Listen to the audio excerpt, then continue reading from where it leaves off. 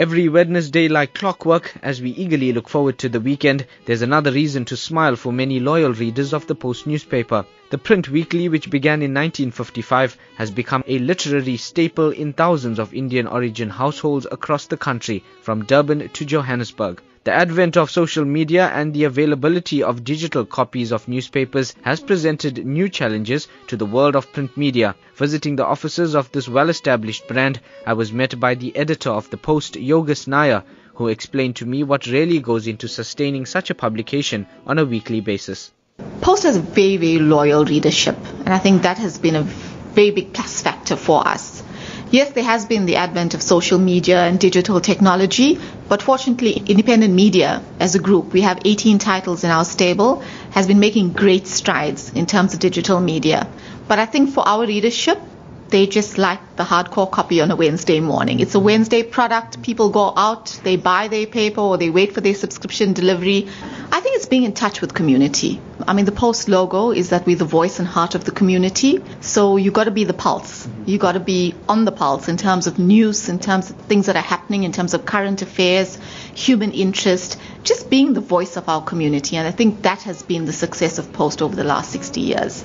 South Africa's Indian origin community has its roots deeply embedded in a history of social activism and community development. Nair says that through the pages of the Post newspaper over the past 60 years, readers have been able to keep abreast with issues affecting their communities while remaining an important part of the South Africa we have today. Post is a niche product, we cater for the Indian market, but I think in terms of evolving and keeping in touch with what's happening with our country, we have to be a proudly South African product. And in terms of running Post, that's my ideal vision. To maintain our identity as a niche product, but to be proudly South African. Because I think for us as Indians, we're South African before we're Indian or any other religious linguistic group that may be. So that identity is very, very important for us as Post. Much of the history of an oppressive apartheid era was conveyed through the lens of a camera. For the Post, this was the camera work of iconic photojournalist Ranjit Kali, whose pictures sparked debate, outrage and admiration as he conveyed the extraordinary stories of ordinary individuals. While in conversation with the man himself, I was treated to some of his fondest memories as photographer for the Post. My best memory was of Chief Albert Luthuli getting his Nobel Peace Prize. And we had to travel early in the morning to go to him and meet him at his Groundville house.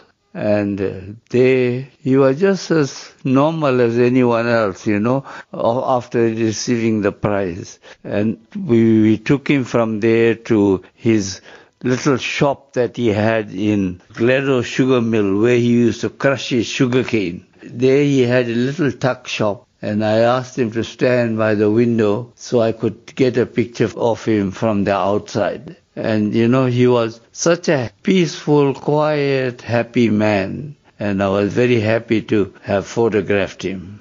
Characteristic of the early days of Post newspaper were the tremendous hardships placed on journalists in delivering stories which were fair and accurate and had not been subject to the harsh censorship of the day. Kali elaborates on the difficulties experienced in photographing the true nature of a story. When we used to go to Cater Manor proper, that's Booth Road, we used to go. We know that the police is going to raid like today. Like tomorrow morning, we will go there a little bit earlier than the police, and we will go and meet up with the people.